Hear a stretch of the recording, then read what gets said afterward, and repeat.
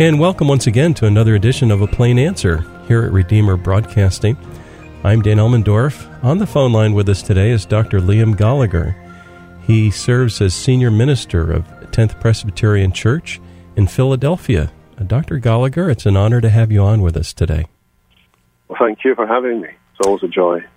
Well, it must be an exciting time at your church as we're approaching Palm Sunday, which is tomorrow, and this whole general time leading up to Easter is just a marvelous time for God's people. I was wondering if you could talk with us a little bit about the life of the church and as it relates to Palm Sunday and Easter also coming up. Yeah, it's interesting that there are whole segments of the church that have, from the earliest days, really, planned out a kind of Christian year.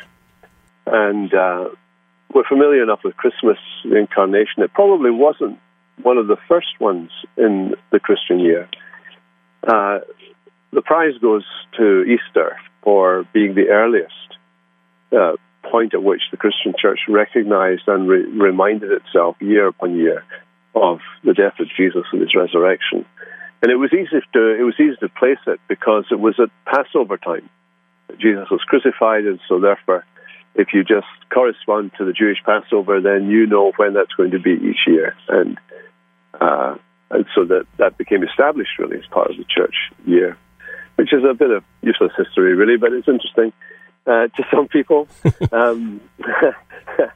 But seriously, I guess our church is the same as most churches. By the time you get to this point, with Easter on the horizon, there's been a lot of work and activity and thought being going into how we celebrate this year the resurrection of Jesus, and put his death into perspective. Because in many ways that's the heart of the gospel. Paul says when he's writing to the Corinthians, we preach Christ crucified. Foolishness to the Greeks, a stumbling block to the Jews, but the power and wisdom of God for our salvation. And so therefore, the things that we are considering are at the very heart of what it means to be a Christian. So where does it all fall out? And I suppose it falls out in this respect that on Palm Sunday, we typically think, here we are celebrating the arrival of Jesus as the Messiah, and there is this popular movement in Jerusalem. The expectations are running high. Passover is a major feast. People have been hearing stories about Jesus of Nazareth. He has, by and large, kept himself out of the public eye in Jerusalem, avoided any major public demonstrations or gatherings there. His ministry has been largely concentrated in the north in Galilee and in the towns around Jerusalem. But he's famous. Everybody's talking about him. So there's an element of expectation and excitement.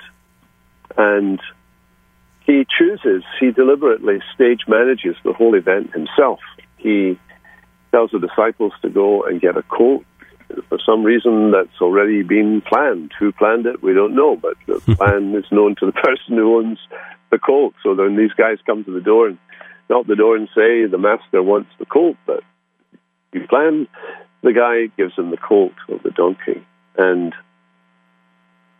he and his disciples go into Jerusalem. They come down the Mount of Olives. He's riding this colt. It would seem incongruous to have this big man sitting on this small little animal because it's a foal of a donkey. A donkey's small enough, and the foal is smaller still. Oh yeah. And yet incongruous. I mean, you can just imagine. Jesus was probably a big strapping man. Being a carpenter, we know from the sufferings that he endured that he was physically strong to endure what he endured.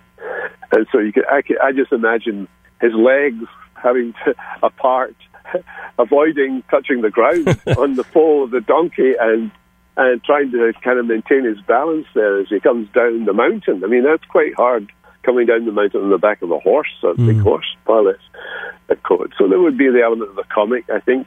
But there was also the element of surprise in that this is the way that a king would come if the king was coming in peace to a city that he was visiting or back to his own city after he'd been out at war. He's coming home. He's sending a signal. I've not come in a war charger. I haven't come on a chariot. I haven't come in anger. I have not come to make war. I'm come in peace. Yes. That's the signal that his body language is sending out as he comes. Mm. And then there's the crowd of people waiting for him and so on. We're told that they cut down palm branches. That had been mentioned in the Old Testament. It was a symbol of celebration of the king and so on. And then they start saying, Hosanna, save us, save us. Blessed is he who comes in the name of the Lord. And they're quoting from the Old Testament language spoken about the Messiah coming in the name of the Lord. They call him the Son of David. They give him royal honors. They treat him like a king. They cast their palm branches before him. It's the way that a lover puts down rose petals and wants his beloved to walk on the rose petals. I don't know if you've done that. I haven't done that, but I can imagine somebody somewhere has done that. And here they put the palm branches down as a signal, he's the king and he deserves to come into town on a carpet of leaves rather than on the rough stones and so on. So it's all a very grand gesture. It's an amazing gesture. And yet, that very public welcome disguises the fact that in effectively the next day, the day after that Sabbath, Jesus himself is going to talk about both their final rejection of him and his final rejection of them. John talks about that in his gospel, in John 12, where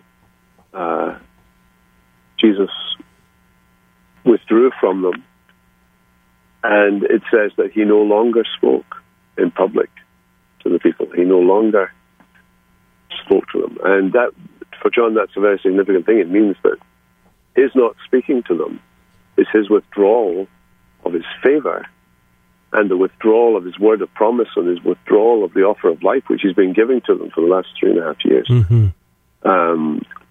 It's a solemn moment. And it becomes even more solemn still when we consider that crowd of people who welcomed him into the city were among the people who, just a week later, are baying for his life and are crying, right, crucify him, crucify him. Whether they were put up to it by the authorities or not, they're cooperating with the authorities and they are reversing everything they said on the day when they welcomed him into the city. Reversing everything they'd said. Instead of save us, they're saying crucify him. Yes. And there's this kind of juxtaposition in what's going on. So I suppose as we come to Easter, we see the greatest tragedy in history, which is the rejection by Jesus of his own people. In John's words in John 1, he came to his own place and his own people did not receive him. And that is a tragedy. And yet, hidden in the tragedy is an enormous blessing for us, because the rejection by the Jews opened a door of life to us Gentiles, mm-hmm, and made it possible for us, yes, to come to know God through his Messiah, Jesus. It's an amazing picture. You've described it well.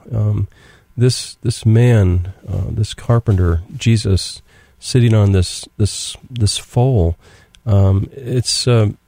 It must be very humiliating, to the average person, to say, well, I'm not worthy of some giant horse or a chariot or whatever. I'm just going to sit on this very humble foal, and I just am impressed with what he chose there. The king of the ages on that little animal. Mm. And also, it's amazing too. You've brought out the fact that the people welcome him, and then about a week later, they're calling for his execution. And what a reminder it is to me of how fickle I can be, how fickle my emotions can be. And they can be for God on Sunday as I hear his word preached, partake of communion, and so easily and quickly tripped up during the week that follows. Yes. So Palm Sunday is tomorrow. How does your church celebrate Palm Sunday, Dr. Gallagher? Let's say during a year where we don't have the COVID-19 virus restrictions. We're talking with Dr. Liam Gallagher, Senior Minister of 10th Presbyterian. Do you guys have special music? Do you have palm branches? Sometimes. Sometimes the palm branches. There's more involvement by the children. I think it's very important that the children think about these major events like Christmas, Easter, Palm Sunday, and so on. Yeah. To make them memorable, different from a normal Sunday, doing things that they don't do normally, so that when they think of those, they think of celebration, they think of joy, they think of... Amen. These are our high and holy days. These are our happy days. These are great days of the church, and we need to make them that for our children. So there's a lot of care taken to involve them, and they're participating in various parts of the worship as well. So that's very important, I think. And I think for the children particularly, these opportunities are very significant. Yeah, I'm reminded of the fact that Jesus would say, suffer the little children to come unto me, and forbid them not, for of such is the kingdom of heaven. He would never have excluded children. No. From gatherings where he was. He loved them being there. He did, yeah. And we've all, well, not all, but you and I and others have raised children with our wives. My wife bore the brunt of it, I think, but the child trusts the parent so much. Parent says, this is good for you. Okay, I'll just do it, right? And when they're so young, they're just so trusting, and they need that parent to bolster them up and protect them. And that indeed is a wonderful picture of the kind of trust that we are to have to the Lord Jesus. Absolutely. Well, you have served other pastorates, I believe. Besides being at 10th Presbyterian, you were a minister in Ireland and Canada and London and certainly your native land, Scotland. Did people celebrate Palm Sunday and Easter in those other venues? Yes, yeah. When I was in Scotland, we used to get the kids to come down the aisles.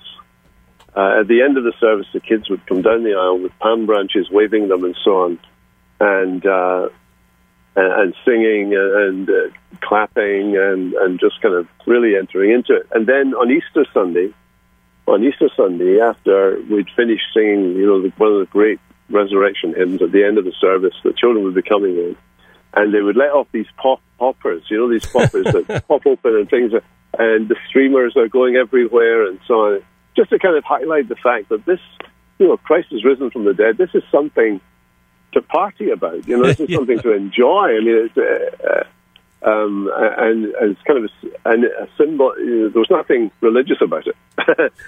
We finished the service, but there was the kids could come in and just do something they'd never done in church before, and that actually I know from the input of the parents, the children really enjoyed that, and it kind of etched that day in their minds. This is the day that we are really glad that Jesus rose from the dead. Yeah, and it is almost symbolic, because when Jesus rises from the dead, that is like theologically, that's like an atom bomb going off in history. Yeah, it's the beginning of the new creation. It's already started. Yes. God's big forever plan for the new creation started with Jesus, who's the first fruits. Right. Of them is that. And his resurrection body, which we are going to have resurrection bodies like his resurrection body. We are going to look like him. in his resurrection body, which is an incredible thing, Oh, yeah, it is. The other day I got a note that was sober, joyful, and sad at the same time. A little tiny note from a listener, and this dear listener wrote, I'm going to be going home soon. I turn 90 later this year. And at first when she said, I'm going to be going home, I thought, well, I wonder where she's going. And I realized, oh, my goodness, she's anticipating going with her Lord not long from now. And this is, can you talk to us about the hope that a Christian has as we age, as we get closer to that final homegoing? Yeah, I think that we don't talk enough about this. I think which is interesting. I think an older generation used to sing a lot about going home. Yes. And my father used to sing, when he was sitting by the chair by the fire, he used to sing hymns a lot. One of the hymns he used to sing was, one day the silver cord will break. Oh, yes. And I no more as now will sing. But oh, the joy when I awake within the palace of the King. And or we would sing about the second coming, about the Lord Jesus, that maybe at morn when the day is awaking, when sunlight through darkness and shadow is breaking, that Jesus will come in the fullness of glory and receive from the world his own. We sang about these things because they were on people's minds, because people's lives, I think, way back then, and many of them had been through the Second World War. Life was uncertain, life was brief for members of their family and so on. You bet. And so the reality of death hung upon them. So if we fast forward then to the question you asked about people today who are getting older, I mean, I often think now that the major issues in my life, I've kind of gone through them all. Right.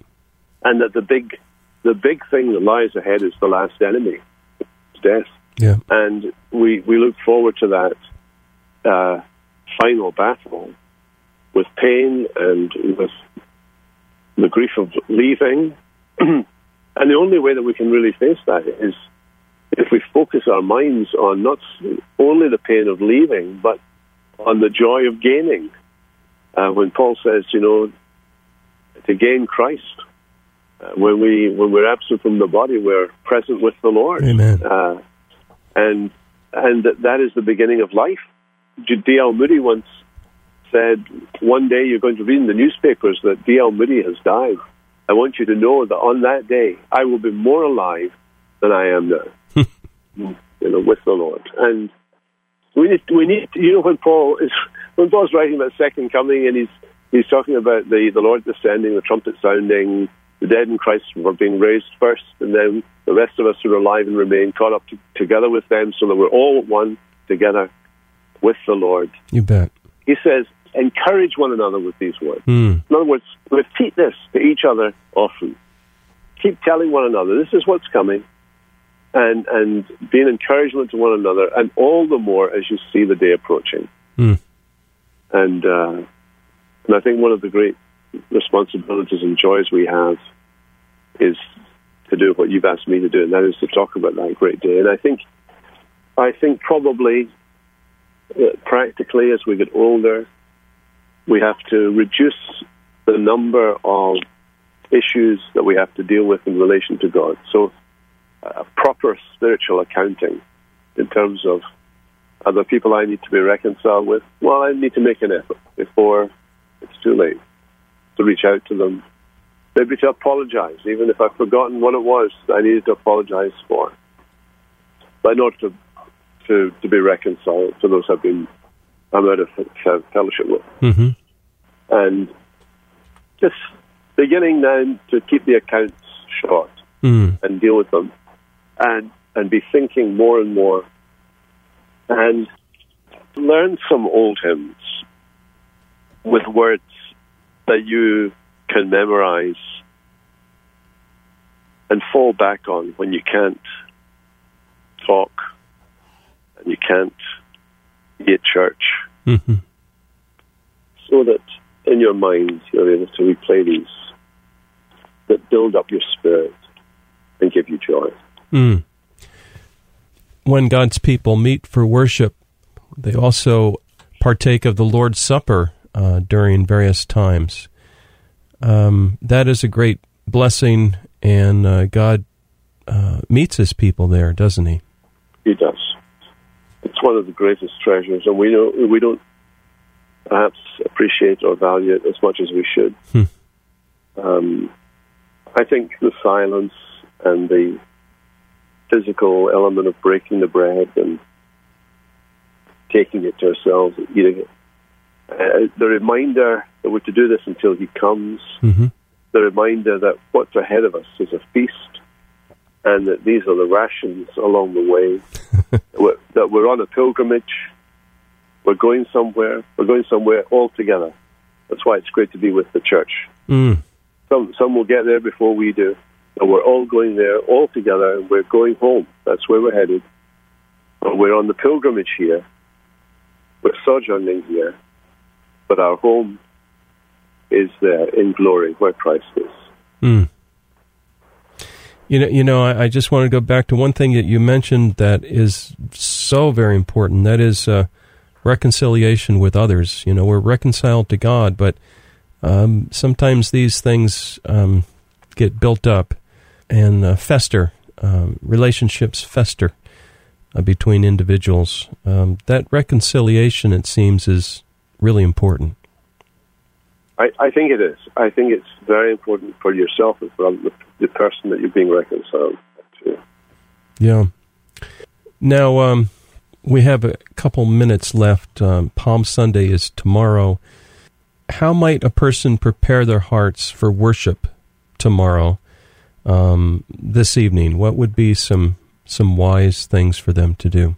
And this year, of course, many of the worship services are remote, done with us not physically in a building with our brothers and sisters, and yet we're using our computers, and yet we are connected.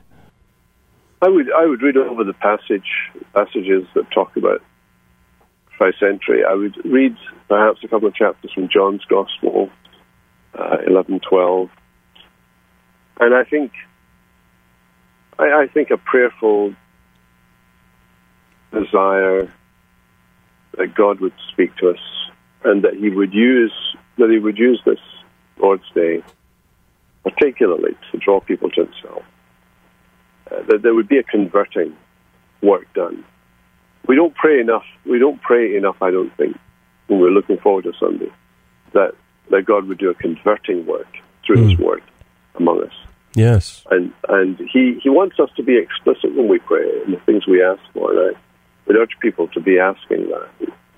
Pray that the Word of God as it goes out. It doesn't matter how good the pastor is. It doesn't matter how ready he is in the pulpit or not. That Word in itself is the vehicle through whom the Holy Spirit and the Lord Jesus do their work in the hearts of men and women. And we trust that. We believe that.